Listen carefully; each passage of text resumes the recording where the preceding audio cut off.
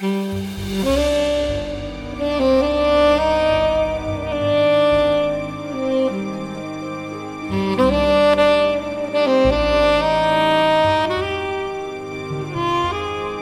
you doing, Caitlin? Okay, I have to say, right off the bat. Uh-huh. Oh, by the way, this is Poirot Pals. We're talking about the Halloween party. I have to say, this book makes me feel so claustrophobic that I want to go and commit a crime. Does that make sense? It does. It does. I want to rebel against every adult ever. Yep. And I don't know if I would have survived the 60s. No, I definitely would not have. And I just will say that if we have to cut this recording short because you hear sirens in the background and I just have to go, I've just already committed a number of crimes over the last 2 days. So they'll be really tame crimes, though, like stealing gum. But still, we really need to stick it to the man. Oh, 100%. And not just the gum. But okay, we're here. We're talking about Halloween Party. This is the debrief episode. Mm-hmm. So listen to this only if you've read or listened to the Halloween Party or you don't care. Yes, there is a galvanized metal bucket full of spoilers ahead. You have been warned. We're going to give away everything that happens. Yes. Before we started recording, I was like, I need to get this book out of my head.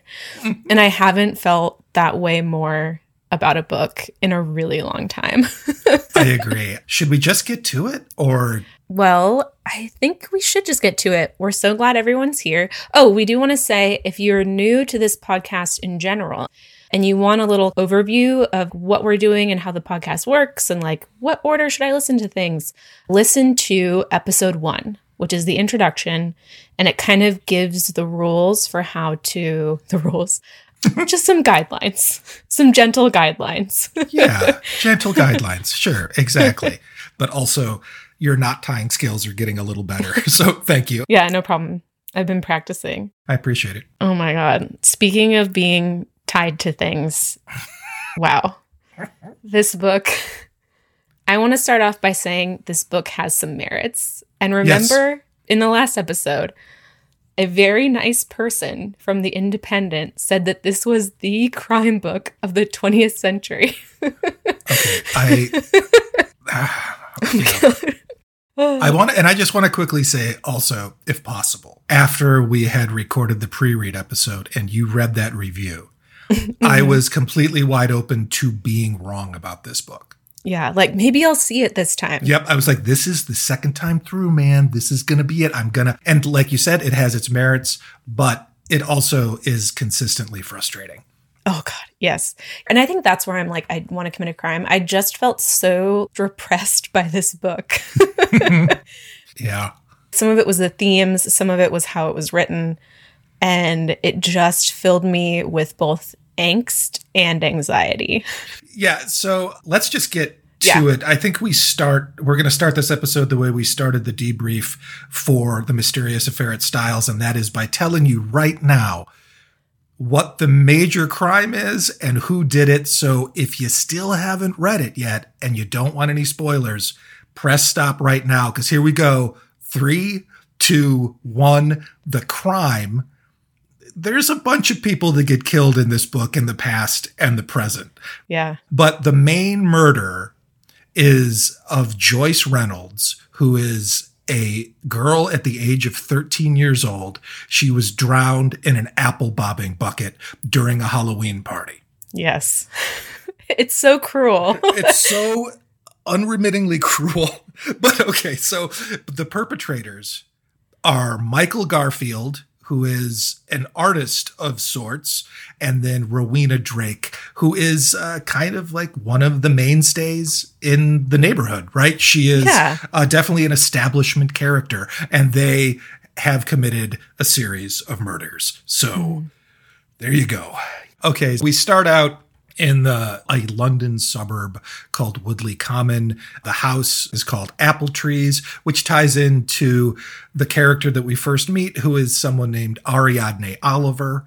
Is that how you pronounce that? Okay, so with all Poirot pronunciations, I listen to the audiobooks, and so they say Ariadne, but I also am very aware that sometimes the Brits will pronounce things different than we do. So I'm going to go with Ariadne. I think Ariadne's fantastic. Yeah. So we meet Ariadne Oliver, who is a fascinating character in the sense that she herself is a well-known mystery writer, which is just a great little glimpse into maybe Agatha Christie creating a character for herself to be in these novels. It's fantastic. She is staying with her friend Judith Butler, and they're preparing for a party. It's a Halloween-themed party. It's a strange age range for a party. It's kids between the age of 10 and 17, which is kind of unheard of, I think, in the U.S. I feel like this chapter the first two chapters are my favorite because they feel so promising. They're funny, and the tone is light and clever, and there's just so much comedy, and then it stops. So like these two chapters are so fun to read. Yeah, and Ariadne is a great character, like really, really funny, very forward, very confident. So I think something that's very important that happens in this chapter is right away, Ariadne, it's kind of great. She's talking out loud to no one in particular, which I love. But she's talking aloud to no one in particular, and she's trying to figure out the difference between American Halloween traditions and Thanksgiving. I think this is for a British audience who may not be aware of these kind of fall traditions because they're not as big of a deal, clearly, and especially Thanksgiving. And so it's clever that she's setting it up, but also she's getting in the way. Everybody's tripping over her. And as she's trying to be helpful, they're getting ready for bobbing for apples, which is a whole motif I think we need to get into. But she keeps just eating all the things that she's given to like put places. Right. We're meeting these characters. Judith Butler is a friend of hers. And then the woman who is running the party is Rowena Drake. She's very much in charge of what's happening. They're trying to decide what type of bucket would be best for bobbing for apples, which is great. And they end up with a galvanized metal bucket is what they decide. The thing that's interesting about that is that I think that happens before Joyce says that she saw someone murdered. Yeah. So they had made the decision before Rowena Drake knew that she was going to kill Joyce, correct? Yeah. So that's like a weird thing, though, to like have it in there. Oh, you're picking the best bucket for not only bobbing, but also to kill someone. Yeah. The choreography of this scene is so smart. And in this chapter, I was impressed because Agatha Christie gives us like Ariadne Oliver's being goofy. Then we get Rowena Drake, and she brings up bobbing for apples. And she's talking about like, oh, water spills everywhere. And so basically we get Rowena talking about being wet from the bobbing for apples right away. And then who comes in right after that? Joyce. And it's all in the same paragraph. And they start talking about bobbing for apples. And so she hands us the plot on a platter. Literally, yeah. It was so satisfying to see her set it up that way. And it's so casual and nonchalant the way she does it that on the first read, you can completely skip that. Oh, yeah. It completely went past me because I was caught up in the pace and how much I was enjoying the banter and Ariadne. It was really amazing. Joyce then comes in. Joyce is the 13-year-old, and there's a bunch of kids kind of hanging around. And she notices Ariadne and starts to talk to her. She suggests something about having a murder at the party and making people solve it, like in one of her books. Mm-hmm. And that is... It's exactly what happens. Right, exactly. One other thing that we need to talk about right away with Ariadne Oliver. So maybe I can just kind of give a little background about her. Yes, please. Because she's new to you, not new to me. We're friends. She's one of my favorite characters in Poirot, and she comes in kind of later, maybe in the last chunk of books. And she is this much needed comedic relief. I think she definitely stands in for Agatha Christie. And she's kind of allowed to make fun of herself and kind of insert herself into the books and kind of give her opinions because she's a famous author of murder mysteries. She's kind of an older woman too. So she's dealing with fame and what that means to be famous. and also dealing with the new generations that we were talking about in the previous episode with the change that's going on in the world in the 1960s. But she also she has this motif where she's always eating apples. And actually, there's a description, but that kind of explains it for the reader. This is Poirot actually thinking about Ariadne Oliver. He says, practically on every occasion that he'd met Mrs. Oliver, whether by appointment or by accident, a motif of apples seemed to be introduced almost immediately. She was either eating an apple or had been eating an apple, witness an apple core nestling on her broad chest, or was carrying a bag of apples. But today, there was no apple in evidence at all. The fact that the murder involves apples, part of me gets really frustrated or just gets suspicious about this book because I'm like, is this book a big prank on Ariadne Oliver? Of course, all the things happen. This is real, but it seems written just to punish Ariadne Oliver. Yeah, I mean, later on, I think in the next chapter, the chapter after that, she says that she hates apples now, and she hates water. Those are two tough things to hate. It seems like it's all about her a little bit, which is interesting. It's almost like Agatha Christie conceived of this book by how can I make a nightmare for Ariadne Oliver? Right. And I think she does. Yeah, and I didn't know that because this is my first encounter with her, and I was kind of like, what's up with the apples thing? But that makes sense. But then Joyce all of a sudden kind of starts to push things further as there are more kids around and maybe attention is being drawn from her. She says she's seen a murder once. And then she says she didn't know it was a murder when I saw it. Something somebody said only about a month or two ago suddenly made me think, of course, that was a murder I saw.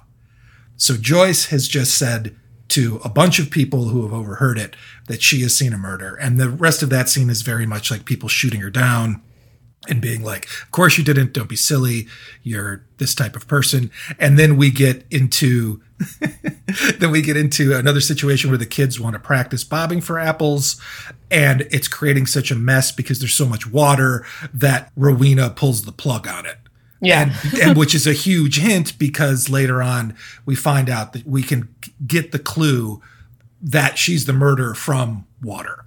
Exactly. Okay, so two things. One, I think also coming back to Ariadne, she says of apples that they're her besetting sin. That's awesome. The theme of sin and Eden and the devil comes up a lot kind of as we get further into the book. I think this kind of leads into our hashtag Justice for Joyce, but it seems like she's being punished for being so boastful. Yes. And she literally is drowning in all these sinful fruits. And also, just before we get to Justice for Joyce, which you thought of, by the way, hashtag Justice for Joyce, which is amazing. I think our brains mind melded there. Yeah, I think definitely. But also they mind melded here because we have similar notes here where there's a situation where Ariadne is trying to get to another room as the setup still is happening. And there's a couple of teenagers making out. Yeah. She tries to get by them and they don't really move. And then she kind of has to, say, I want to get by or whatever. And then as she passes them, we hear her thoughts about those two kids and how about they don't respect people and how rude they are. But then as she passes, those two kids say the exact same thing about her. I kind of at this early point in the book, I was like, okay, we've got generational equivocation here. This is fantastic. It's going to work out. And then it all falls apart. Yeah. It made me wonder why you thought that it didn't stay that way throughout the book. I feel like we were teased with these two chapters that we're going to get this very clever book that's maybe, and I guess we do kind of end up siding on the side of teens a little bit. Mm-hmm. But yeah, I thought it was going to be a bit more edgy because Ariadne's thinking this, they aren't considerate. And then she's like, oh yeah, I heard all these generations say this before me. And then the kids say it. And so it seems like Agatha Christie's kind of taking the kid's side a little bit, where she's like, no matter who we are, every generation is going to have this tension. And let me kind of show you a window into even what the teenagers are thinking. So Justice for Joyce, this is one of the most unfortunate things about this book, is how virtually everyone, including our heroic detective, talks about Joyce. Now, Yes. keeping in mind that this is chapter 1, and these Justice for Joyce quotes are pre-Joyce being found dead. Mm-hmm. So this is the way they're talking about Joyce. The first thing we hear about Joyce is that she's a sturdy 13-year-old, which is not a great adjective to describe a young woman, I don't think. I think it's like kind of doing that thing that happened in Styles where she's using words that would be used to describe the male gender to describe a woman or a young woman in a derogatory way. Yeah. Also, then Ariadne says, Joyce was boastful and asked questions. I don't like Joyce much. And it's like, okay, she's a 13-year-old girl. Yeah. That's great. Okay. And we understand there's a reason why this is happening. I would just say that as you listen to this episode, if you've read the book, do the readers think that it paid off? All of the reasons that Joyce had to be assailed verbally beyond being killed, did it really pay off in the end? Was it really that necessary? Yeah. So that's the first 2 Justice for Joyces. There will be many, many more. Maybe I don't spend enough time around tweens, but I don't ever think such judgmental things. No. You're still developing. You're still becoming a human. Like Right. it's your job to be annoying sometimes or contrary or like exaggerate. And that's kind of like the joy of being that age. It seems like they're expected to be, especially the girls, are expected to be these little adults. Exactly. One of the things that we hear about Joyce as it goes on is how much she's just this pathological liar. You could also say that she's like imaginative and inquisitive. And loves to tell stories. And loves to tell stories and loves to describe things. Oh my gosh, yes. Yeah. We definitely are siding, I think, very much on wanting to give Joyce some room to be herself. Pro Joyce and later pro Miranda, definitely anti Leopold. That's where I am. So. Yeah, okay. Well, again, we'll see when we get to Leopold. So, okay. Anyways, so we've kind of set this up. I think that's mostly chapter 1. And like chapter 2 moves along in that same pace, that same speed. Everything is chaotic, and she does a really good job making the room feel really full of people. And I think actually at one point, Ariadne Oliver gets really tired and has to sit down. Mm-hmm. And she even at one point is like, I don't even know if I want to go to this party. This seems really stupid. But we get the events of the party itself. I'll kind of go through all the different games because I think it is kind of important to know the sequence of events. But before I do that, there are some really funny kids these days moments. I think maybe we haven't talked about it that much in this episode, but that is the thing that I think is dragging you and me down, Chad, and probably the other readers, is the kids these days attitude and how it keeps coming up and it's so repetitive. And you had mentioned that often the critique of this book is that people don't think it was edited. And I can certainly see that. And it feels as if these 2 chapters did have another set of eyes on them, or there was a bit more finessing and shaping of them. Yeah, they didn't feel like the rough draft. They felt like they had gone through the process. But yeah, whereas some other parts of the book do not. Even when they're lamenting teens, it's very funny. And this is where I think Ariadne Oliver as Agatha Christie is so great because she's very into observational comedy. She says preparations for a children's party usually give far more trouble to the organizers than an entertainment devised for those of adult years. So she's just like, kids' parties are so much work. They're kind of stupid. The kids are kids. They don't even care about all the details. And then Judith is talking about like, well, maybe teenage parties, teenagers are this new thing. She's like, they're the easiest. They just throw all the adults out and they say they'll do it themselves. But then Ariadne Oliver is like, well, are they successful? Do they actually do things themselves? And Judith gives this great monologue that goes to some really surprising places. And she says it kind of wearily. That's how I imagine it. She says they forget to order some of the things and they order a lot of other things that nobody likes. Having turfed us out, then they say there were things we ought to have provided for them to find. They break a lot of glasses and other things. And there's always somebody undesirable who brings an undesirable friend. You know, the sort of thing. Peculiar drugs. And what do they call it? Flower pot, purple hemp, or LSD?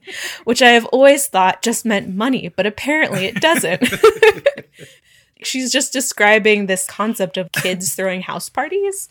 And she's kind of curious. And then Ariadne Oliver replies, "It all sounds very depressing." I think that's just like such a wonderful light moment of comedy before things get really dark. Yes. And in direct contrast to some of the, God dang it, these teenagers stuff that happens later, which is really, like you said, drags it down. That was just hilarious. Yeah. Yeah. We know that Agatha Christie's capable of this. And so I think as it goes on, that sense of anxiety is also like, what happened? This could be so much better. I do want to take this and edit it.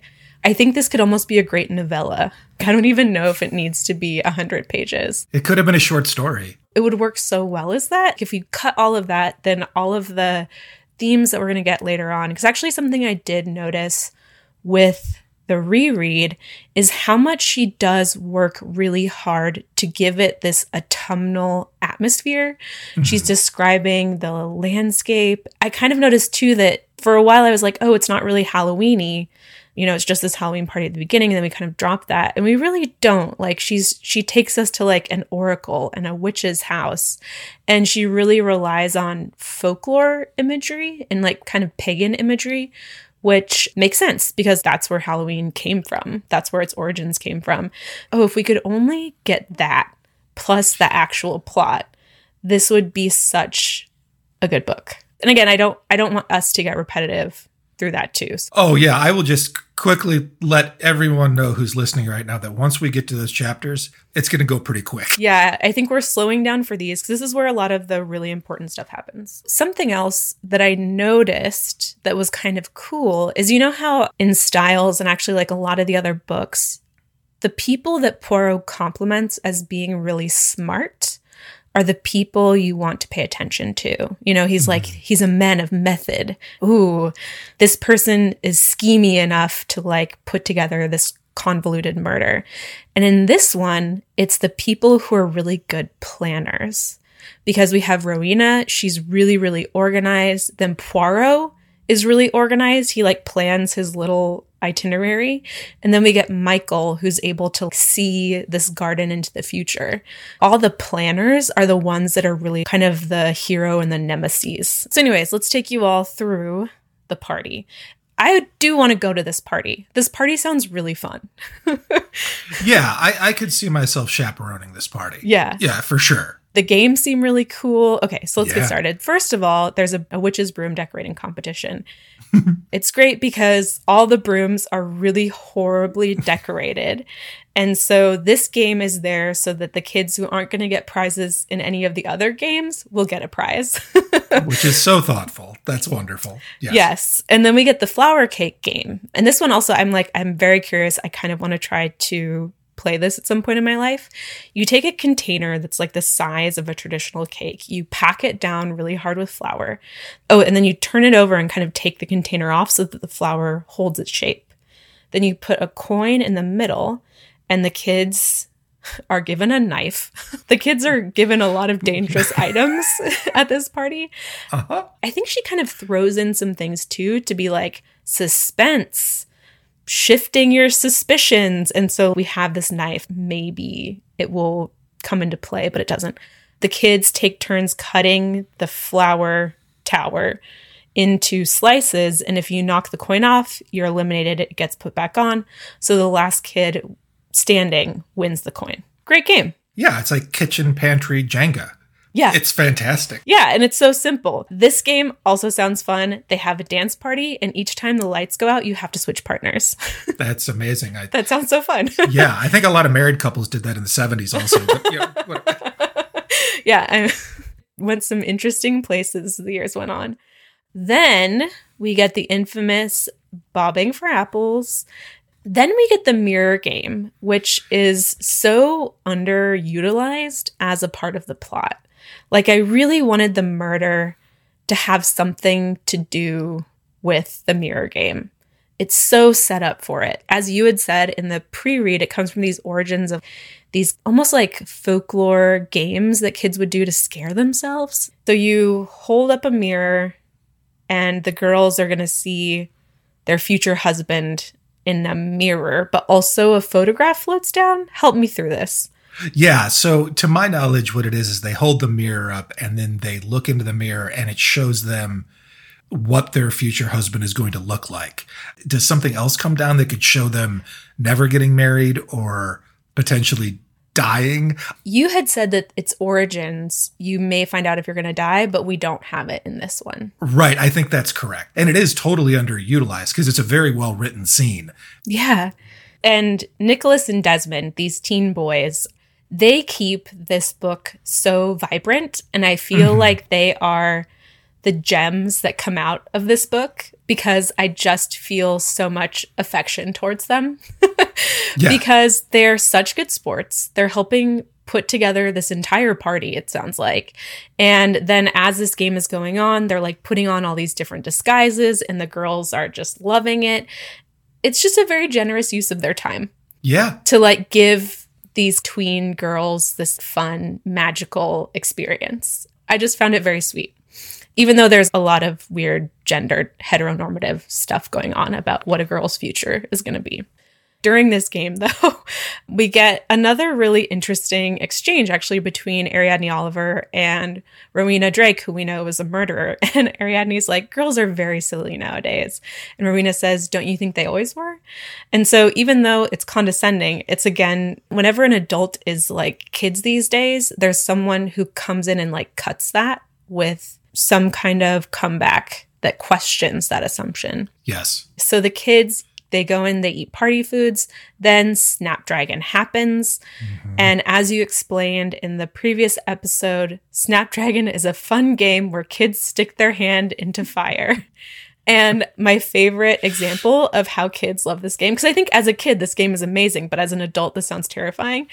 And this little piece of dialogue kind of explains to me the fun that the kids are having. A kid says, ow, I'm burned. Isn't it lovely? It's that excitement where you're like, this is really painful. Wow. Then everyone gets prizes. And it's interesting because even though there's a sense of dread, we don't get the death yet. Everyone gets prizes and they go home. And the adults start to clean up, and that's where the chapter ends. And then we kind of get this total shift in chapter 3. Yeah. We get introduced to Hercule Poirot in this book. We're at his flat in London. He's bored. He seems tired. So maybe it's been a while since he solved a case. Maybe he's just kind of, doing the equivalent of like playing video games or something. Yeah. I don't know. Yeah, he's like, You have the feeling here that he's old, and it's intentional, which I think is different than later on in the book where he seems potentially old just because we want to get to the next thing. Yeah. Ariadne calls and she is distraught. She invites herself over and they have a lovely exchange where you get a feeling for their past relationships and how much they admire each other and how close they are as friends. Ariadne comes in and she's covered in rain. She's really wet and she just immediately starts going off on this tangent. And she's like, I never thought about water before. It's a terrible thing to think of. I hate water. And it's just like, whoa, what is happening? And she's clearly upset. It takes her a little while to get the story out. And she eventually shares that there was a murder committed, probably during the playing of Snapdragon. She's managed to put that much together, which is pretty impressive. She reveals that Joyce was the victim. We learn that she was killed in the bobbing for apples in a galvanized bucket. And we get the crime scene. And then Ariadne says, I hate apples. I never want to see an apple again. Which is, as you said before, makes it seem like this whole book is kind of a prank on Ariadne. If we look at it from this perspective of Ariadne, it's very funny. But then we look at it you can kind of shift how you're looking at the book and you're like, oh, this is really dark. The death of this child and then all the weird child-adult relationships that unfold. But if you look at it from Ariadne's perspective, it's kind of a romp, you know? Right. But this book is so interesting because it's in third person omniscient. So we're getting Poirot's thoughts, we're getting Ariadne Oliver's thoughts, we're getting random lawyers' thoughts. So it's interesting that we get like inside their head. And part of me doesn't like being in Poirot's head because I kind of like the allure of not knowing what he's thinking. And the whole thing is trying to figure it out. I think that I would appreciate that narrative perspective more if it were a short story. If this had been condensed into its most potent form, with like the comedy and the wittiness, but also the tragic nature of the crime. And it actually becomes almost wearisome to be this close to his thought process throughout the thing without the foil of Hastings. Exactly. Yeah. But one thing I do like is that Poirot describes why he loves Ariadne Oliver so much. And he says, it's a pity she's so scatty and yet she has an originality of mind. And so I think I'd said this in the previous episode, but the great thing about Ariadne, she's like the opposite of Poirot. He's like order and method, right? He like needs that. And she's all over the place, but they both help each other solve these mysteries. And she's almost like a perfect partner in, I don't want to say partner in crime, but like partner in solving crime for him. And so they both are really intelligent, but they're coming at it from like completely polar opposite sides of a spectrum. Yeah, so the justice for Joyce that's in this chapter is when Ariadne is discussing what happened at the party with Poirot. She mentions that when no one could find Joyce, that Joyce's mother referred to her as thoughtless, which is just such a strange thing to I don't know. That seems like a weird way to be like, oh, we can't find your daughter. Oh, she's so thoughtless. She probably just left, which is just kind of, I don't know, maybe not incredibly positive way to parent. Exactly. And that onus on the kid for something bad happening to them, that's really when this starts to pick up and becomes a reoccurring theme. Yes. I was surprised in this book, Poirot drinks for the first time. You know, usually he like prefers like non-alcoholic, like he's like, I want a hot chocolate or something. But I think I clocked him drinking brandy and then a shandy. Yes. I was like, whoa, okay, Poirot. I looked up a shandy to see if there was a non-alcoholic version, and it didn't seem like it. So I was very surprised by that. But Ariadne Oliver is part of her character is that she doesn't drink, and she's very proud of it. But she's so upset that Poirot gives her a cognac, and she just like chugs it. And she's like, oh, I feel better. They're still in Poirot's living room. And I think this is where the pace becomes glacial. And I imagine it like it's cold outside and there's like a warm fire or something and you just want to fall asleep. And that's how I feel. It's probably how Ariadne felt after she had the cognac. Exactly. So we kind of get a little bit more about why Ariadne thinks that this is a mystery for Poirot. And it's because she thinks Joyce was killed due to the fact that she claimed she saw a murder. And then here's where we start to kind of get Agatha Christie processing the true crime news of the day through this book. Crime is on the rise all over Europe and in the US as well in unprecedented numbers. So, you know, it makes sense that she would be concerned about this. But Poirot's like, well, kids die all the time. And he's like, why do you want me to care about this? And so then she says, well, I think this is more complicated than it seems on the surface. It's interesting because like every person that Poirot is going to encounter now forward is going to say that the murder was committed by someone who didn't have a motive, but who was mentally unstable. Mm-hmm. I think I'll like quote it this once and then we'll just say, just expect that's going to be a pattern. And so in a way, because it was a crime with a motive, I do wonder if the commentary we're supposed to be getting from this is that too much is blamed on poor mental health, or if it's more careless than that. And I don't really know. Yeah, that is a great question, because like knowing that it's Michael and Rowena, those are both older people. They're definitely not 16 or 17-year-old kids, and they're definitely not mentally disturbed people who came off the street. Yeah. They're accepted members of this enclave of folks. I think it's interesting that you say, too, that like not only were these like competent adults that committed these crimes, but they were like exceptional adults in this community. She was running all the social events, and he's this like master landscape artist. It does kind of call into question like who's really to blame. But I will read this quote to give you an idea of the things the adults will say. And I do think it's interesting because, we talked about the fact that like a lot of psychiatric facilities were closing at the time. And certainly this gets brought up over and over and over again. Ariadne says, children do queer things sometimes. I mean, there are queer children about. It's just like, again, it's like kids wandering around committing crimes. Right. Children who, well, once I suppose they would have been in mental homes and things, but they get sent home and now tell them to lead ordinary lives or something, and they go on to do something like this. So these kids who should be locked up are just pretending to be normal citizens. And that's pretty much what every adult says. But Poirot is also to blame here because he repeats over and over and over again that the personality of the victim is the cause of many a murder, which I think is also a hashtag Justice for Joyce moment because it takes away all the blame on the person who decided to kill someone. That's a big choice. He's talking about her like she's an adult. Yeah. Which is bananas. I think we can travel to Woodley Common. So here's a period of time in the book called Chapter 5, where Poirot meets someone named Superintendent Spence, who I don't know if he's from earlier books. Mm-hmm. Oh, I guess so, yeah. So he's been in 4 or 5 earlier books. They have a relationship. They're both older now, obviously. Spence shows some signs of aging, but Poirot is miraculously the same. They have a common bond, which is that they just think that Spence was a fantastic police officer and a very upstanding guy. The conversation is definitely peppered with misogyny, to say the least. Poirot refers to women as obstructions to justice during cases.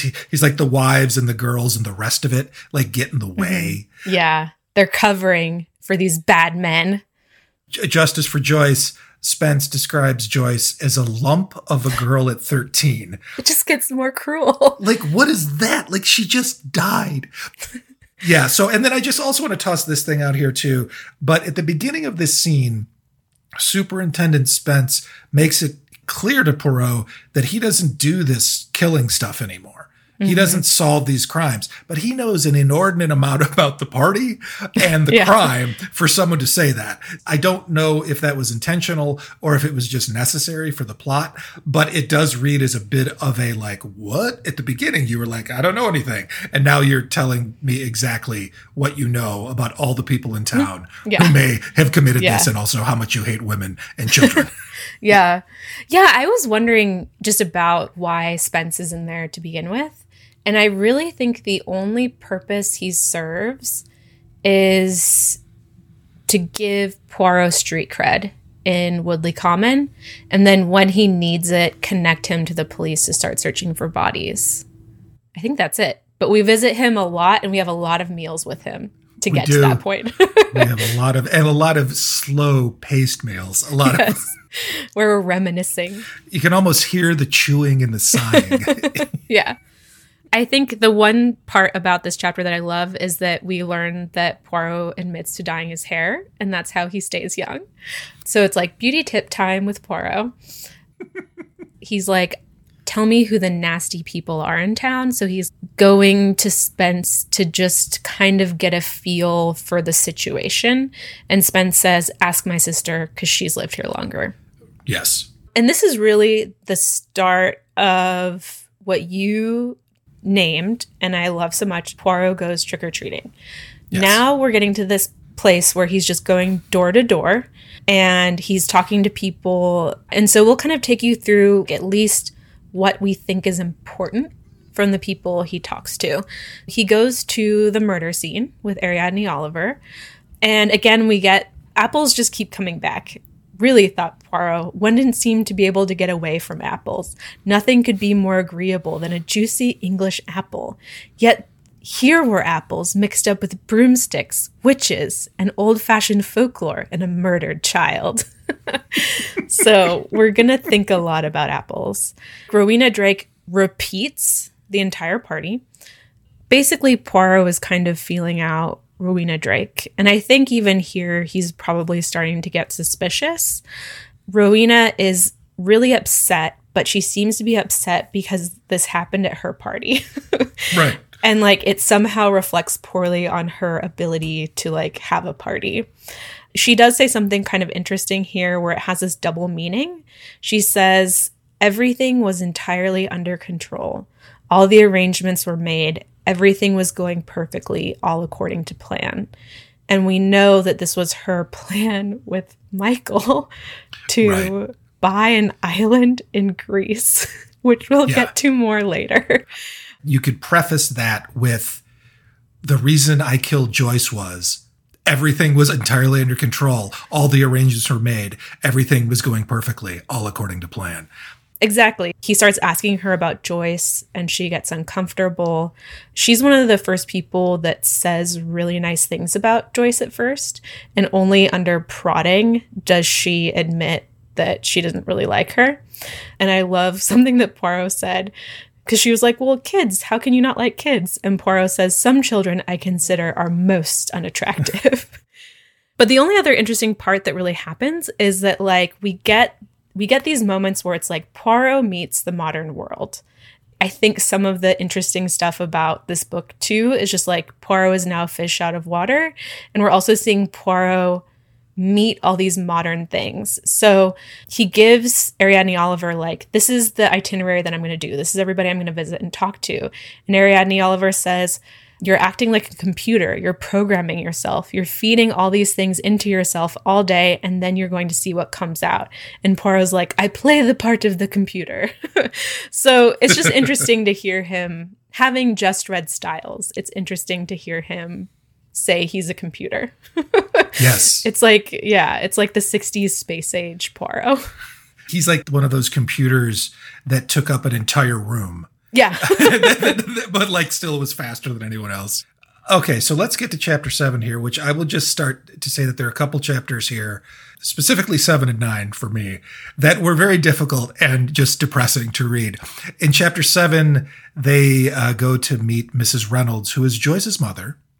And Joyce's mother thinks the perpetrator is some awful man who came through the windows, probably on drugs. Sure, great. Then Poirot visits with Leopold, who's Joyce's younger brother. He's 11. And Anne, who is Joyce's older sister, who's 16. We're just going to go straight to justice for Joyce here. Mm-hmm. Leopold says to Poirot, she was an awfully stupid sort of girl. I mean, I don't know. Like, yeah. You would say that about your sister? Who just passed? And I mean, not just passed. She got murdered. And then justice for Joyce also, when Poirot talks to Anne, she says, she likes showing off, or she used to. Like, what's that? Why would you say it like that? That's terrible. The last justice for Joyce is also Anne, who says, I don't want to be nasty about Joyce, and she's failing here in that respect. And then she says, because she's dead. And it wouldn't be kind, but she really was the most awful liar, you know? I think the thing that's funny here is that Poirot and Ariadne Oliver leave the house, and he's like, we're making no progress. And so I think that's maybe why this chapter is hard to read, because you get through it and you're like, we learned nothing, and people were horrible. And I was trying so hard to think in Poirot's mind, we're not making any progress, but that in itself is interesting. But I don't think that's... You're like, no, it's not. No, it's not interesting at all, and it doesn't matter. So, yeah, so that was frustrating. In the next chapter, we actually do get something, because Poirot starts becoming really interested in the past. He's like, in order to understand the murder that Joyce says she saw, we have to know the murders that have happened here recently. So he's having tea and sausages with Spence and his sister Elspeth. And Elspeth is described as sharp and quick like a cat. So we know that she's trustworthy because Poirot is also like a cat. Poirot starts to make a list of the people who died recently, and Spence starts giving him some names, which, as you had pointed out, Chad, is really funny because he says he doesn't know anything. Right. We get an older woman named Mrs. Is it Llewellyn? Yes, Mrs. Okay. Llewellyn Smythe, I believe. Yeah, Mrs. Llewellyn Smythe. She bought this estate called Quarry House that was in an old quarry. She really loved gardening. And we learned she hired a landscape gardener, who is Michael, who is guilty, to transform the quarry into a garden. And then Elsbeth mentioned she calls her the opera girl, which I thought was kind of a fun comedic thing, but it's really an au pair. And we learned that this au pair that Miss Llewellyn Smythe had disappeared. And so the disappearance is suspicious, but Mrs. Llewellyn Smythe died of natural circumstances. She was rich. Her death was natural, but we learn that the au pair was going to inherit Mrs. Llewellyn Smythe's money, which is unusual because Mrs. Llewellyn Smythe is Rowena Drake's husband's aunt. So Rowena Drake should have inherited that money and did inherit that money because the au pair disappeared. We get into it more a little bit later, but Olga is the name of the au pair. Olga, yeah. And there's a lot of confusion. She says that this will is real, that Mrs. Llewellyn Smythe had written where I get all the money. And then there's a lot of anti-foreigner sentiment that people know about, so they're playing on it, that allows then Rowena to get the will instead. Exactly. And they kind of talk about like these foreign girls, they're all the same. They're these loose women that will like marry anyone for their money. So there's a lot of that going on. It's interesting because we get some of these murders and some of them end up being important and some of them don't. And I do wonder why there's all this talk of these other murdered girls and then nothing happens. Why? So we get one girl who was killed probably by her boyfriend, so dating bad men. Then we get the next person who's actually important, Leslie Ferrier. We know he was a clerk for the same lawyers as Mrs. Llewellyn Smythe.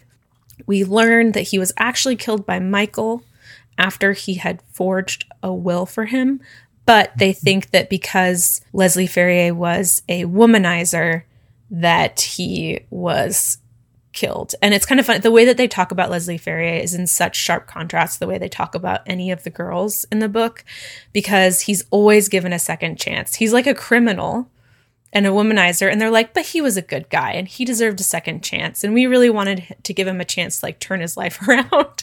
Yeah. And then it's like, you have big boobs. You're naturally a slut, you know? And it's just like, wait, what? Yep. So he's given a lot of lenience.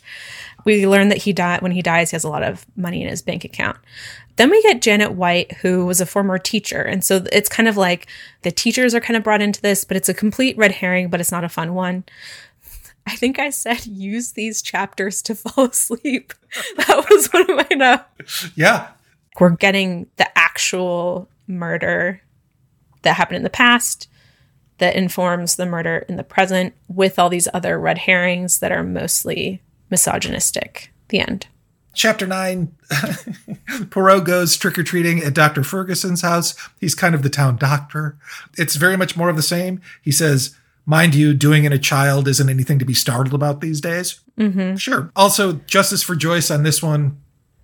Dr. Ferguson, her trusted physician, says of Joyce posthumously that Joyce ate too much and talked too much.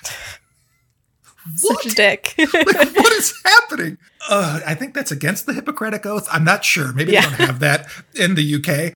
I think that he was just supposed to be a possible suspect because he was so unlikable and he was at the party for a second, but we could have done without it. Some of these apple analogies are really fun.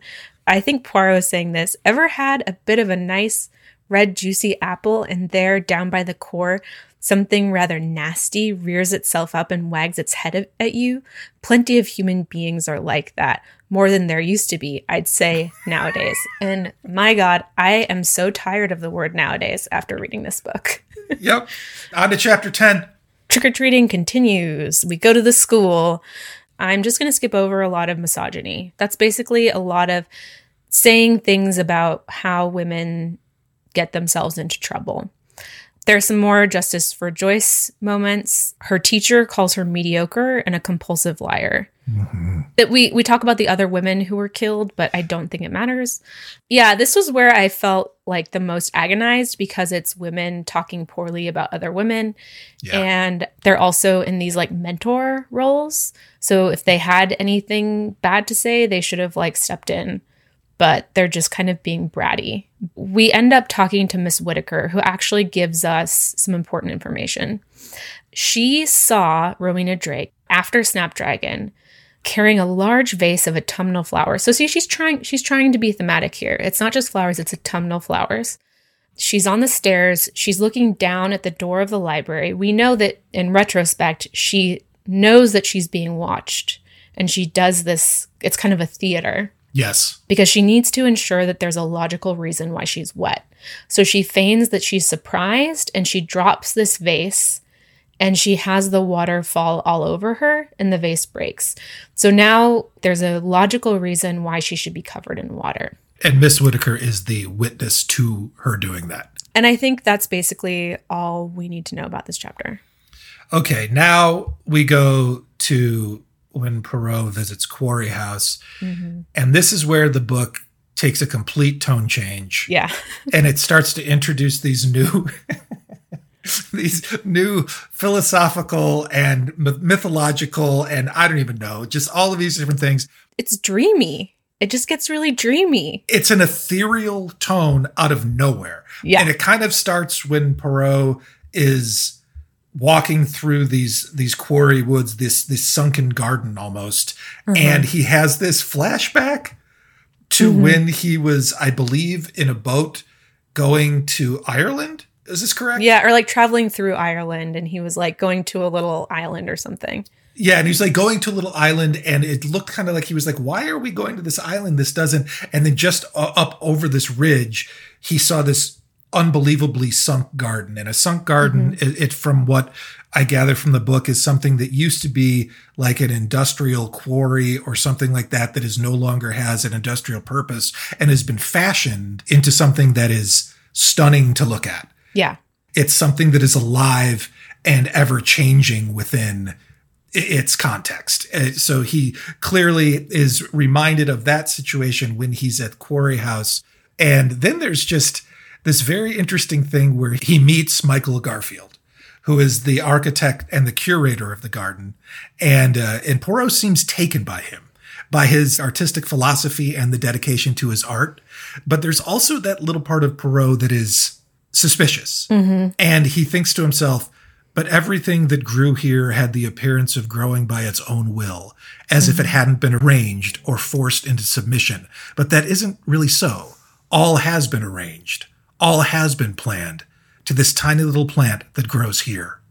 It turns out that Garfield, I think, has had relationships with almost every woman in this over generations, right? Because he was initially hired by Mrs. Llewellyn Smythe to create this sunken garden, and he was having a relationship with her. It sounds like it's hinted at, right? Yeah. Yeah. So it's hinted at for sure. So Poirot on Garfield collaborating with Mrs. Llewellyn Smythe on the creation of the garden, he says, he managed, I think, to get his patron's plans so arranged that she would think that the planning had been hers. But I don't think it was only hers, mostly his. And I think that is also what happens between Michael and Rowena Drake. Yeah, exactly. We also have a magical garden plus apples. So is this an Eden thing? It's probably too simple. Then another thing that Poirot says, he reflects on something that Elspeth Spence's sister said about a murder that took place in the quarry years ago. And it's basically because of Michael's artistry, the death had been forgotten. All had been covered over, which again, foreshadowing, clues. On the second read, it makes it really obvious that certain parts of this book are like really well written and meant to kind of point you in a direction if you want to go there. Yeah. Then we have a Justice for Joyce moment where Michael says, she was, how can I put it, not important. She had rather an ugly voice, shrill. Okay. Yeah. Again, though, like, okay.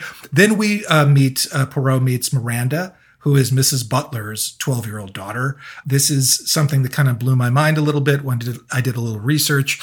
Miranda is a character in Shakespeare's The Tempest, And at one point during that play, she mentions the term A Brave New World. Aldous Huxley's 1932 novel, A Brave New World, and this is a quote here, it's a phrase taken from Shakespeare's play The Tempest. It is used ironically as the Brave New World, presented as an utopia, turns out in fact to be a nightmare in which human beings are trapped in a society where their humanity is deleted. And that almost sounds like what all the adults think about the world in this book. That is so true. Yeah. And also the fact that like the quarry itself is this like industrialized thing that's like masked by this beauty. Yes, that's great too. Yeah.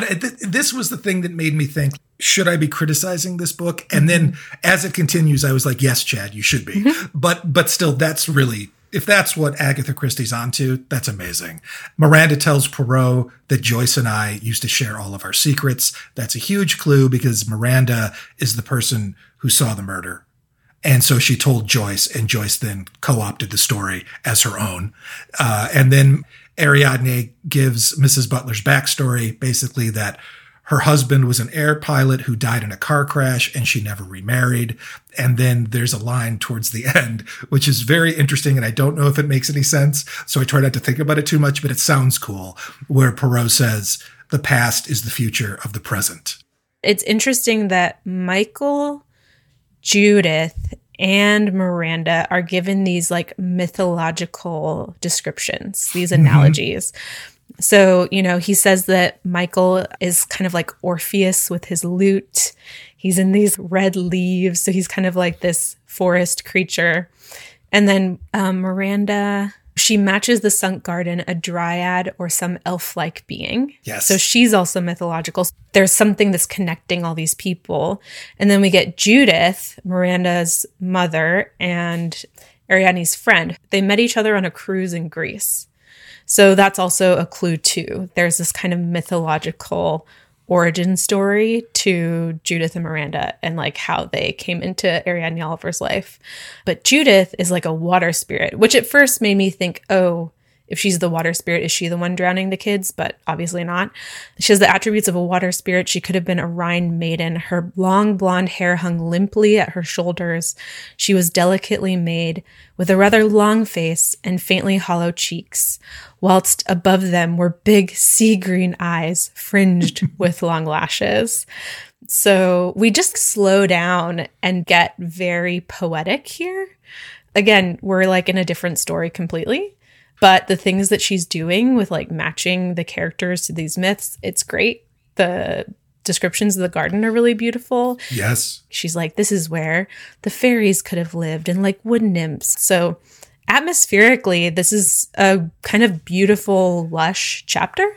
I don't know how often this happens in these mysteries, but to be in Poirot's mind when he's reminiscing is in itself ethereal. Poirot is a romantic too. Like I would say he always has an affinity for those people who are smart and maybe don't fit in and have these kind of otherworldly qualities.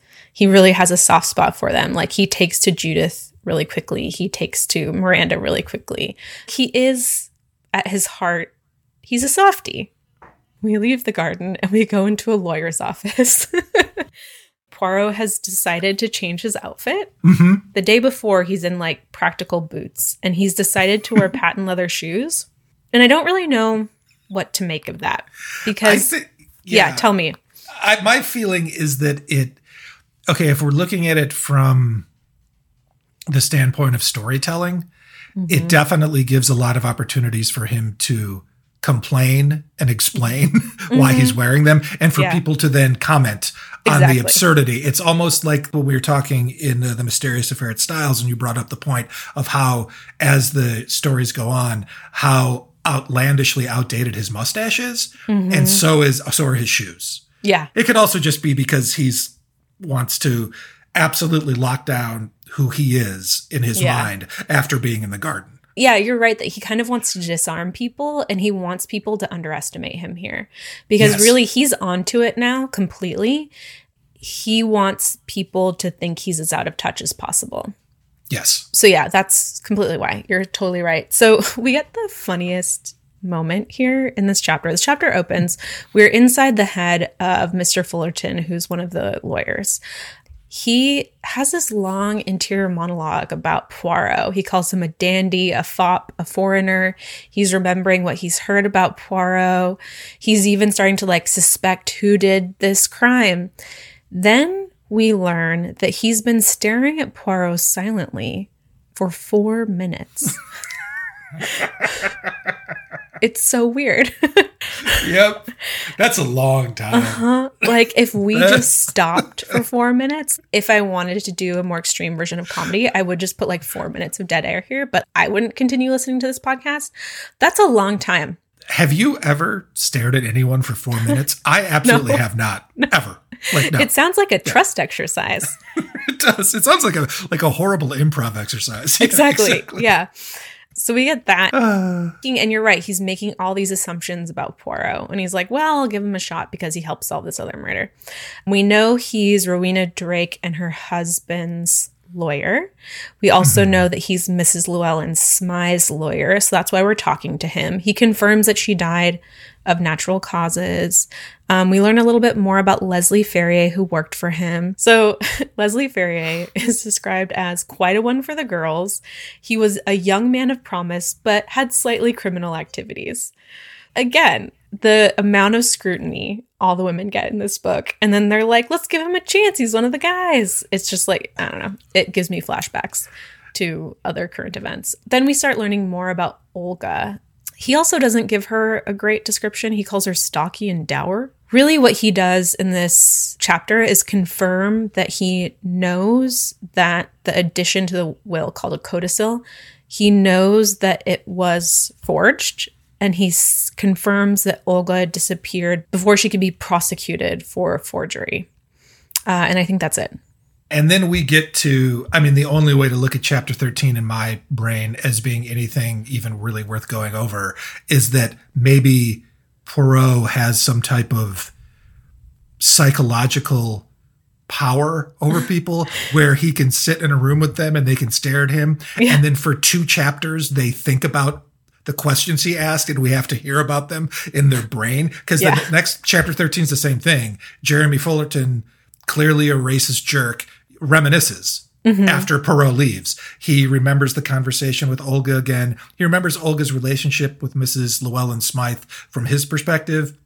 We get more forgery stuff. We get more will stuff. We do learn through his racism how deeply the system was rigged against Olga. Yeah. And the possibly the only good thing about this chapter is that it seems to definitely show an establishment character, a member of the establishment, who is a complete jerk. Yeah. If that's what she's going for here, that's fantastic. But it's still a tough chapter.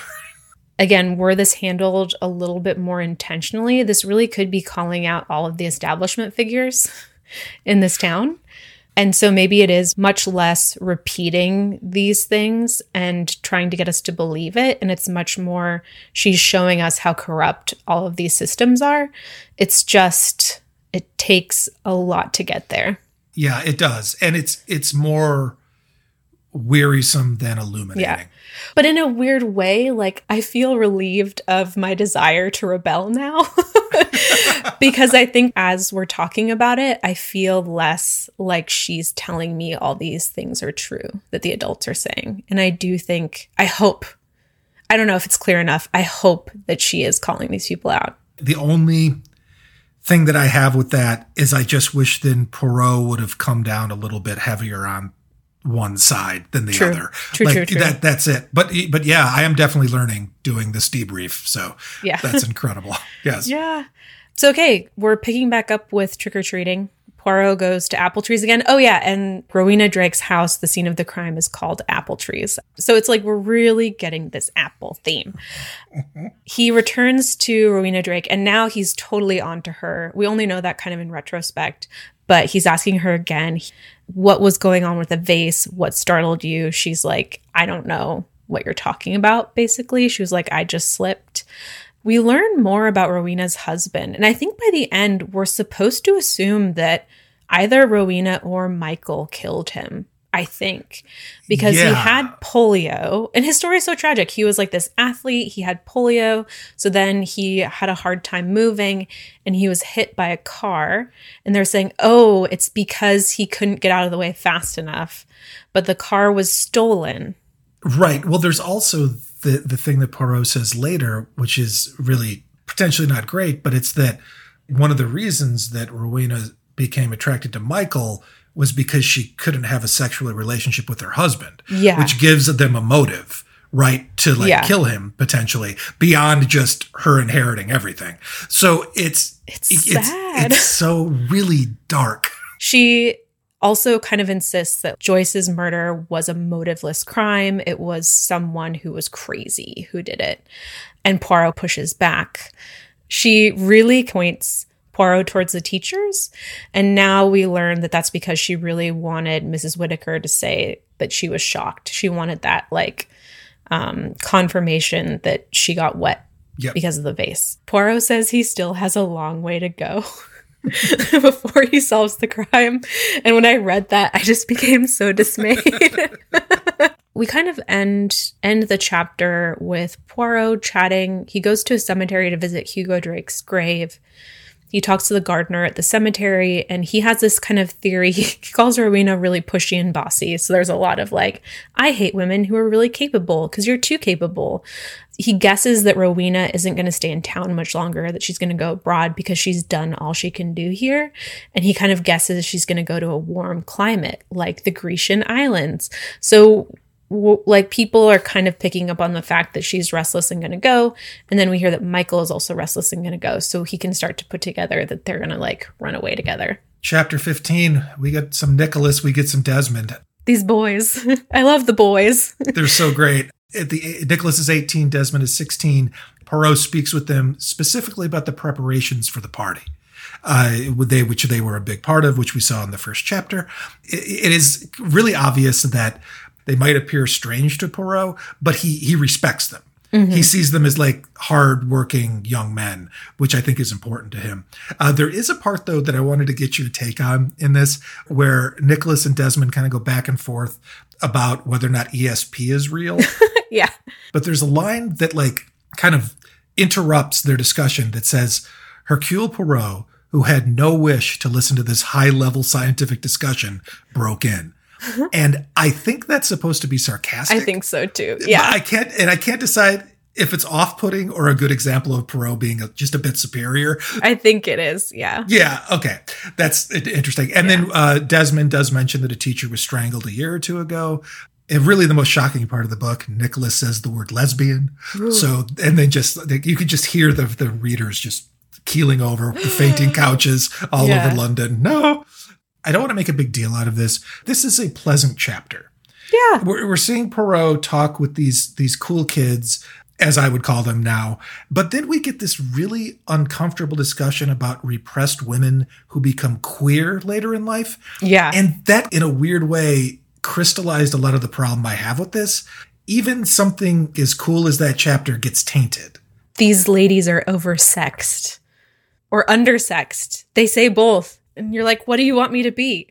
Right, exactly. Yeah, let's just excise that from this chapter. Let's just get rid of that. Yeah. It's hard to fall in love with this book because it's really hard to forgive all of that. Even if it's not coming from Agatha Christie necessarily, it's coming from the characters, but she's creating them. We're never given enough of a direction about whether we should be taking this seriously or not. Yeah, I totally agree with you, and I'm so glad you brought that up. And actually, maybe this is the time I created a list of all the things women aren't supposed to do. Can I read that? Yes, please. Okay. I call it ways to be a bad girl. Young girls shouldn't have a chest on the mature side or be overdeveloped for their age. They shouldn't giggle or be excited about boys. If you're sexy looking and you're murdered, it's your fault. But if you're a sex-starved spinster or a lesbian, then you're probably a murderer. You also shouldn't boast or be smug or superior. And if you're not nice, it's also okay if you're killed. If you're bossy, you're unlikable. If you're athletic, you're also more likely to be a murderer. You can't be too helpful with your neighbors because that also comes off as too bossy. And if you're too smart, you're considered awful. Yeah. So it's an easy path for women. Yeah. It's like, okay, what are we supposed to do now? Oh my God. Yeah. How are you supposed to be likable? How are you supposed to pass in this society? Exactly. Unless you're Elsbeth. Yeah. Unless you're Elsbeth or unless you're Miranda. Right. Or unless you're like a wood nymph. Because Elsbeth is the oracle, right? So it's like, unless you're like a mythological character who's not real, then you're really unlikable. Right. Who clearly takes care of her brother 24/7. Also, by the way. Yeah. Yeah. Exactly. Oh, anyways, yeah. So I'm glad you brought that up. So then we visit the witch, Mrs. Goodbody. She's really interesting. And you had, at some point when we were talking, you were like, she's so underused. And I totally agree. I wish she had more of a purpose. Really, what we get from this exchange is that she hints that Leopold is a blackmailer. She also hints that Olga hasn't gone too far and that she's probably in the well. And we get that through this nursery rhyme, ding dong, pussy's in the well. Okay, there are two things I liked in this chapter.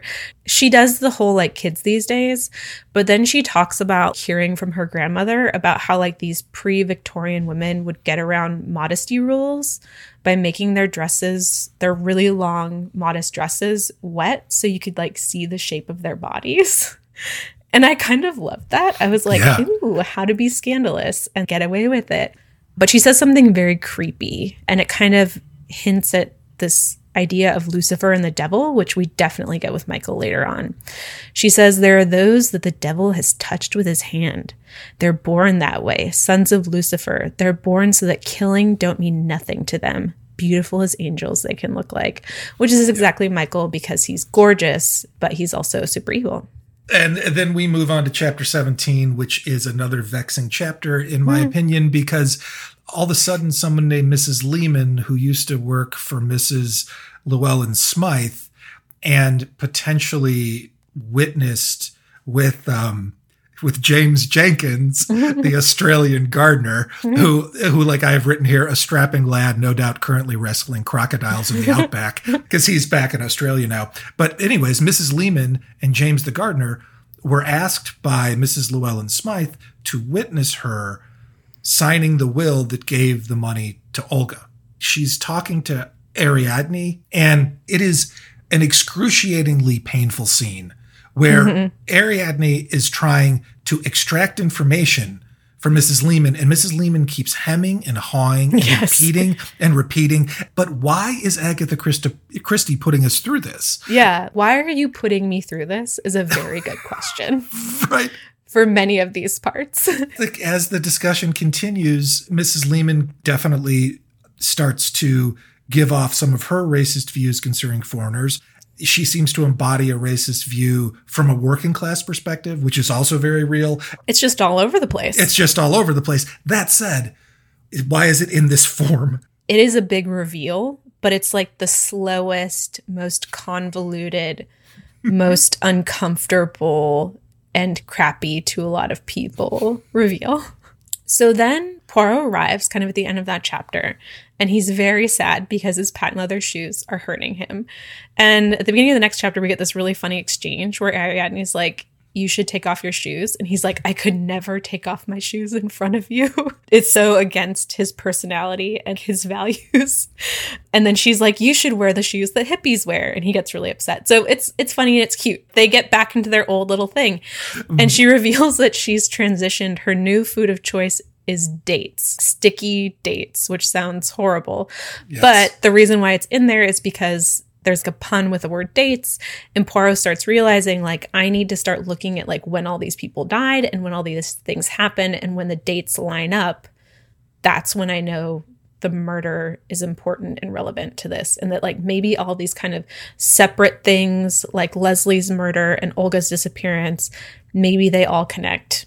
And so he kind of has that aha moment, and he realizes that Judith and Miranda might be in danger. So he asks Ariadne Oliver if they can stay with her in London. And we get this really funny thing about how she's like, I don't tell my friends that I have an extra room in London because then everybody wants to stay with me. So we get this really charming thing. And she talks about like how she comes up with a story, which I really think is like Agatha Christie kind of talking about her process. So very cool. And then Ariadne drops the bombshell where she's like, Mrs. Lehman just told me all these things about the will. And she says, my favorite line in the book, she says, put that in your mustache and smoke it. So I do love that. Oh, that's incredible. Mm-hmm. Yeah, no, that's a great line. Chapter 19 is the discussion that they have concerning what Mrs. Lehman said, basically. Mm-hmm. And then we find out that Poirot is obtaining information about the au pair Olga, which I think ties into the dates thing. He's acting on that hunch. The last thing that I just thought was interesting about this chapter is this is the last time we're going to talk about the two other women that were killed in the town. The girl that was killed by her boyfriends and then the teacher that was strangled. And Ariadne just offhand says, I think it was Mrs. Whittaker. Are we supposed to just assume that it probably was and we're just moving on? I think, again, like the teachers and their drama was supposed to be a red herring, but it's kind of half-baked. And we never talk about them again. We're on to the sunken garden. This is one of the most uncomfortable scenes, I would say. Poirot goes back to the sunken garden because he's taking a shortcut, I think, to get to Spence's. The haunted garden, I'm always allured by it, and I want to stay there. He says it was a lovely spot in some way, Poirot felt, that it could be a haunted spot. There was a kind of pagan ruthlessness about it. It could be along these winding paths that fairies hunted their victims down or cold goddesses decreed that sacrifices would have to be offered. And this is really where we start to get the theme of a sacrifice. But it's cool. It's like autumnal, it's witchy, it's spooky, and yeah, I love it. Can I just quickly say that what you just said was so illuminating because you were just like, and this is where we get the first kind of foreshadowing of the sacrifice. We're in chapter 20. What? Chapter 20 now? And all of a sudden the concept of sacrifice is going to be playing. Yeah, we didn't need to go to the doctor's office. We needed to talk about sacrifices. Then Poirot stumbles upon the weirdest scene ever. Michael Garfield, who we know is an adult, he's in his 40s, is sketching Miranda, who is a child. And I feel like that's stranger danger. That's just an inappropriate line. And nobody is concerned about this. We do learn later on that Michael is really Miranda's father, so there's that. Miranda doesn't know that in this situation. Yeah, she's just trusting an adult. Poirot does have this, like, amidst this discomfort, has this very funny thought spiral where he's like, Michael's so beautiful, it's difficult to like anyone who's beautiful, and then he reflects on his own beauty. There was only one thing about his own appearance which really pleased Hercule Poirot, and that was his profusion of mustaches, the way they responded to grooming and treatment and trimming. They were magnificent, as if he knew of nobody else who had a mustache half as good. That's wonderful. That's like his garden. Exactly. Yeah, he's like tending to it. He's the master gardener there. And then we get this really kind of biting exchange back and forth between Poirot and Michael, and he kind of insults his fashion, and I don't want to get into the details, but they're clearly sparring through this very polite dialogue. Michael calls him Senor Mustachios, and we also learn that Miranda is looking for a wishing well, and Michael knows where it is but won't tell her, and she repeats the thing about the ding-dong dell, pussies in the well. So again, it's very ominous, very creepy. Michael, after Miranda leaves, admits to Poirot that there is a well, but it's sealed up. Poirot suggests that he wants to play at being Adam. We get the Garden of Eden and the apples thing again. He's like, are you thinking about going to Greece? And Michael's like, yes. And then Michael says something interesting. He kind of dismisses him. He says, go on home to your police friends and leave me here in my local paradise. Get thee beyond me, Satan. And Poirot later says, I knew that I was leaving Satan. Right. So this is when everything is kind of clicking for him. And chapter 21 picks up right there where Poirot is feeling the connections in the case now. But as you have also pointed out, maybe his feet just don't hurt anymore. Yeah. He's also feeling, though, a sense of imminent danger. And then he receives the letter that has some information about Olga, the au pair, in it that we don't really know what that is right away, but he does. And then when Poirot returns to where he is staying in this complex, Rowena Drake is there. And she launches into a performance for the ages, which, by the way, the first time I read it, I totally missed. I was totally taken by it. You believe it. Totally believed it. But so what she says is she starts to become very upset, and it turns out that Leopold, and I'm taking a page from the establishment characters in this, and I'm kind of reversing it. Rowena Drake launches into a performance for the ages. Leopold, Joyce's poorly postured, soulless 11-year-old brother, has been murdered. Rowena then goes on to say that she lied to Poirot about not seeing someone at the entrance to the library. And now she's saying that, in fact, the reason she dropped the vase filled with the autumnal flowers and water is because she saw Leopold standing there. She at first thought that Leopold might have murdered Joyce, but then put that out of her mind. And now she's realizing that because she didn't mention it to anybody that she saw Leopold, that maybe what happened was Leopold saw the person who murdered Joyce and has now been murdered by that same person. And throughout all of this, Rowena is saying that she blames herself. Yeah. She blames herself for all of it. And it's an interesting scene because, like I said, I fell for it. But the second time around, I think it's pretty obvious that Poirot isn't falling for it. In retrospect, Poirot says that he was watching her pretend to cry with like a dry face. So yeah, he's totally onto that. And then imagining that scene with her not crying really changes things. Then things really pick up here. I feel like we suddenly wake up again and we're like, oh, we're in a murder mystery. Things have to start happening. And maybe it's just Woodley Common that just really slows things down. But Poirot departs for London. We kind of learn that he's departed for London, and then we kind of backtrack and learn what he's done before he leaves. He visits Miss Emlyn at the school. She's the headmistress. He says that he knows who Joyce's killer is, and he thinks that she does too. And this is kind of fun, but were we supposed to develop this more? He writes down 4 words on a piece of paper and asks if she agrees, because she doesn't want to say it out loud. And she says she agrees with 2 of the words, but doesn't have evidence for the others. And we never learn what the words are. And so I'm always like, but wait, what were they? So I don't know if that's awesome and kind of mysterious or frustrating. But then he says, and he's getting this clue about water. You know, we're starting to get it. He says, water, as soon as you heard that, you knew, didn't you? And she's like, yes, I did. Poirot blames Leopold for his death. He says his death was a result of his own actions since he was greedy and wanted money, because we learned that he's been blackmailing the murderers. He hints that getting justice for Leopold's death will keep another child alive. And then he asks her if he can trust Nicholas and Desmond, and she says he can. So we realize that he's going to set them tracking Miranda to make sure she's safe. And then Elspeth is out running errands, and a woman from the village tells her that there are forestry men in the quarry wood digging around an old split tree, and that there are also police there.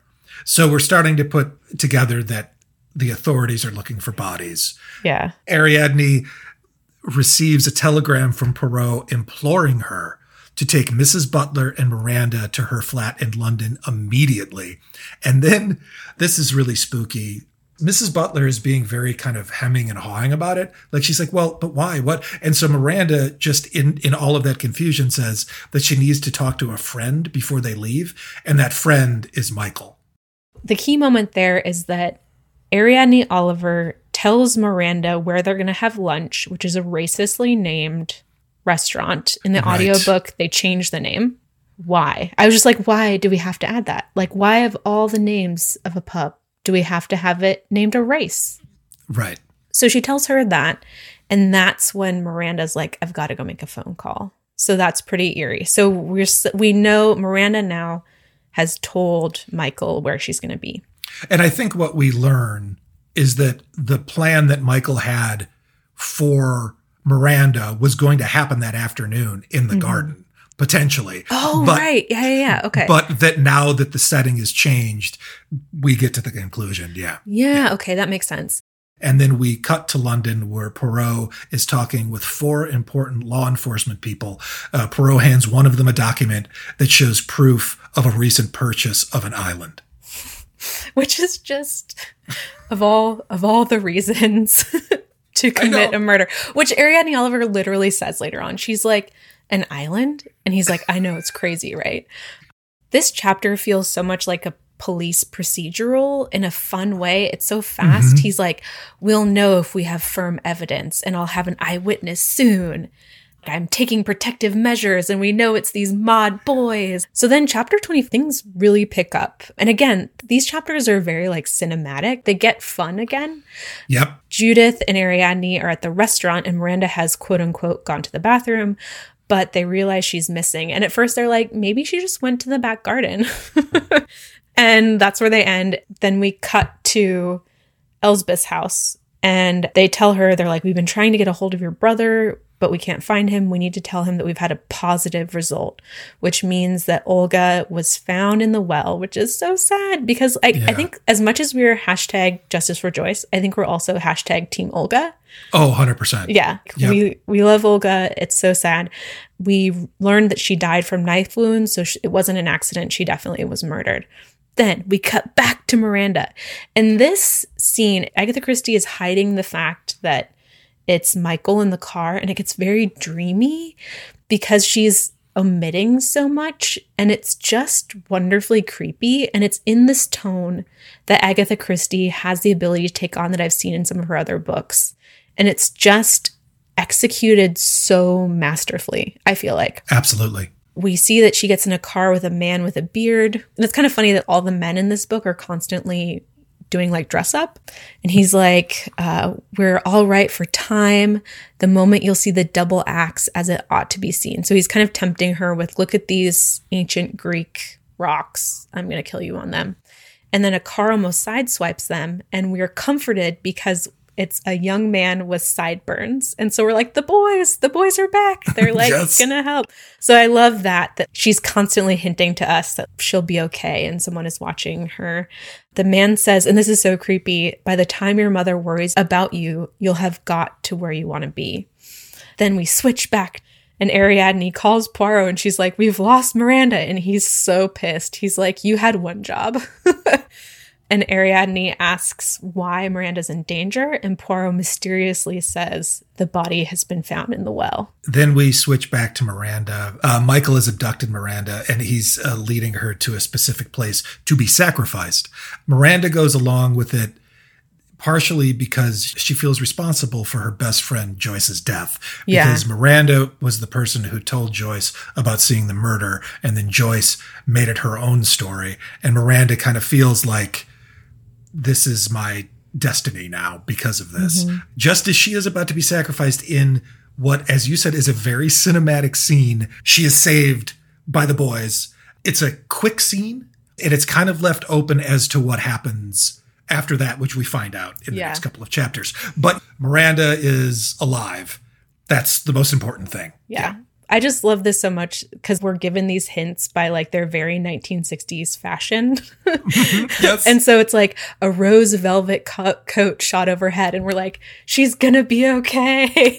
Right. Exactly. So yeah, the little mod saved the day. And I think what he'd done is in a way, he like groomed Miranda because he'd manipulated her and talked about the values of sacrifice. He told her all these stories about sacrifice in mythology and primed her to be like, I need to sacrifice myself because of my sins, basically. Yeah. And for beauty. He's saying like, you die so others should live. Beauty should live. We have two reveals. This is the first one, and then the last chapter is the second reveal. So it's not quite like the classic Poirot denouement, because like a lot of it's kind of happened in the background. But Poirot's about to like show off what he knows, you know? So he gathers everyone. He's with the police. Then Miranda, Judith, Nicholas, and Desmond come in. And he kind of slowly gets, in a very dramatic way, he's like, what did you see in the garden?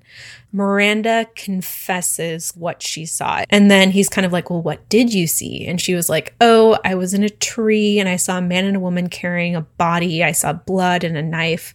She's just kind of out, like we talked about in the first episode. She's just wandering because that's what kids did. So she's just in a tree watching squirrels. She didn't really think of anything. She was younger too. But then she saw them a couple months ago talking about a Greek island. And when they startled because they thought someone was watching them, she like kind of had the memory come back to her. And she was like, I'm older now. I realized that I clearly saw Olga's body. I'd realized that I'd seen a murder. And then he's like, Who did you see? Well, Michael and Rowena. So this is the big reveal. We didn't really know it was Rowena. We thought it was Michael. Then she kind of admits that she thought she was sacrificing herself. And then she oddly admits that she loved Michael. And again, this is inappropriate because she doesn't realize that it's her father. Then we get to the next chapter, which the end. We're on the last chapter. We did it. We did it. Hey, congratulations. Well done. They're over at Ariadne's flat, and she asks Poirot to tell her about everything. Mm-hmm. And Poirot explains why he knew Rowena Drake was mixed up in the murder because of the water, because she was wet. But then let's get another justice for Joyce here, because Poirot does say that the compulsive liar, Joyce. He had put together that everyone couldn't have been wrong about her. The distinction he was making was whether or not she was capable of making up that story herself, or if she would have potentially borrowed it from someone else. And as it turns out, he's right. She borrowed it from Miranda and told that story. Then he goes into this weird Rowena equals Lady Macbeth and Michael equals Narcissus thing that he repeats several times throughout the final chapter. And I didn't really have time to look up whether or not that's something that has happened a lot in literature. Those two characters intermingling. Yeah. I think if this was a short story and he did this at the end, I would have been good with it. And like, he's getting a little batty, and that's fine because he's older, right? But at this point, I'm just like, it seems like he's almost adding another curve to it. Another layer of meaning. Yeah. And it's like, we've already got so many references. But Michael and Rowena killed Olga to ensure that Mrs. Llewellyn Smythe's money would go to Rowena. And then the death of Leslie Ferrier is explained, but it's a little confusing. But yeah, so basically, Michael comes up with the fact that they need to pin a forgery on Olga so that they go back and use one of the default wills. Right. They need to take Olga out of the picture. So they make a obvious forgery. They have Leslie do it. Leslie does the forgery. Michael kills him to get him out of the way. They make Olga disappear. And so by default, Rowena's the only one who can get it. And Olga is painted as this greedy foreigner, I guess. Okay, right. Yes. And there's almost like Michael knew that would happen. Yeah. You had even said he's using everybody's racism and xenophobia to his advantage. So we know why Leopold was murdered, because he was extorting them. Did we need that? Yeah, I don't know why Leopold is even in the story, to be honest with you. I want to get to the island in a second, but it turns out that Mrs. Butler, Judith, had an affair with Michael over a decade ago, and that Michael is Miranda's father. We learn this because we think that the only two people in the room are Ariadne and Poirot, but actually Judith is there too. Mrs. Butler invented the story of her husband dying in a car crash because the husband does not exist. It's too many myths, I think. We're just getting them thrown at us. And it's like, which one will stick in terms of how you can get meaning out of this? Right. Poirot calls Michael Lucifer. He calls him Narcissus. He recites a poem about it. But then we see the drawing of Miranda. Somehow Poirot has it. And Michael wrote Iphigenia at the top. And that was Agamemnon's daughter in the Iliad. He had to sacrifice her to get the wind to go fight Troy. And so Michael sacrificed Miranda for a garden on a Grecian island. And then we learned that he drank the poison meant for Miranda, and he's dead. I know a little bit about Macbeth. And I just want to say that not to ever quarrel or quibble with Poirot. Never. But Lady Macbeth's biggest strength was the manipulation of her husband. That falls apart a little bit because Michael's not being manipulated by Rowena. It's the other way around. I just want to throw that out there. I'm not British. Well, if you're British, you automatically understand. Automatically, you're born with it. It's It is a little imprecise. There's just a lot of meaning thrown at us, literally within maybe 3 paragraphs, I would say. Right? Yep. So it's a lot to unpack, or maybe don't, because maybe it doesn't matter. You're at the end of the book, and after we open it and read the last couple of lines, we can close the book for a very long time. We are going to encounter the story again, and we'll get into that in a second. But let's read this. Do you want to be Poirot? And I'll be Mrs. Oliver, which is interesting because I didn't realize she was a Mrs. Go for it. Okay. Good night, Cherie, Madame. Lady Macbeth and Narcissus. It has been remarkably interesting. I have to thank you for bringing it to my notice. That's right, said Mrs. Oliver in an exasperated voice. Blame it all on me as usual. So, like, we're supposed to laugh. And this is right after we literally learned that Michael has died. And we just had the Iphigenia reference dropped. And then suddenly we're supposed to be like, haha, again, is this all a joke on Ariadne Oliver? What are we supposed to take away from this? I'm proud of us that we made it through. I think after Lynx, which is coming up next, the Murder on the Lynx, I think it's going to be, I say this tentatively, I think it's going to be a little breezier. I think. I have not read The Big Four. That one annoys me, yeah. Okay, but so we both love Aykroyd, right? Mm-hmm. Yeah. I have to say something, which is I liked this book, ultimately. Without a doubt, the thing that I like most about it is reading it with you for our podcast. Yeah, exactly. Like, definitely. Yeah. Had we not had this conversation, I would want those hours of my life back. Oh, had we not had this conversation, this would have been what I talked about in therapy until New Year. So, yeah, without a doubt. So I thank you for that, and apparently owe you a fair amount of money. I am so looking forward to the warm, slightly dim embrace of Arthur Hastings. Yes. I know that we've already had some time with Murder on the Lynx, and we're going to have some new time with it now. And I can feel that my opinion of the book has already changed. I know. I'm like excited to traverse the channel like 70 times with him, which is what happens in Murder. Everybody is just on a train going to a different country every other chapter. I can't wait. Also, we should say so. Murder on the Lynx is the next book that we will be doing. That will be coming out in October. But before that, Caitlin, what are we doing? If you did not know, our buddy Kenneth Branagh, who has been making film adaptations of Poirot for a couple years now. Speaking of which, I should call him back. I know. So, yeah. Okay. Yeah. He has done an adaptation of this book. And we are very excited to see it because it, from the trailers, resembles nothing about it. It takes place in Venice in a different time period. We're going to watch it and we're going to do a little review of it for you guys. And we're going to have fun. Yeah. We're really looking forward to seeing the adaptation, how the screenplay is written, and how they get away with saying that it's based on this book. It's not a Halloween party. It's Haunting in Venice. So, right. The movie's called A Haunting in Venice. Venice? The haunting? With there's no, the garden. So the way that it'll go is the next episode will likely be A Haunting in Venice discussion, followed in October by Murder on the Lynx. Lastly, do you have any thoughts about this book? What was it like? Send us an email or send us a voice memo. We want to hear about it. And we are on social media now at Poirot Pals on Instagram. Our Gmail address is poirotpals@gmail.com. We'll put that in the show notes also. So feel free to send us a message or also send us a message on Instagram. We would love to hear what people thought about this book. Also, if there's anybody who feels like that freaking reviewer does, I would love to hear from you. We want to hear why this is the best murder mystery of the 20th century. Oh, wow. Yeah. Okay. I think on that, we have to end it on that note. Thank you, Caitlin. That was fantastic. Yeah. Thanks, Chad. And I guess I'll see you in Venice. Yes. Oh my gosh. I've never been. Okay. Bye.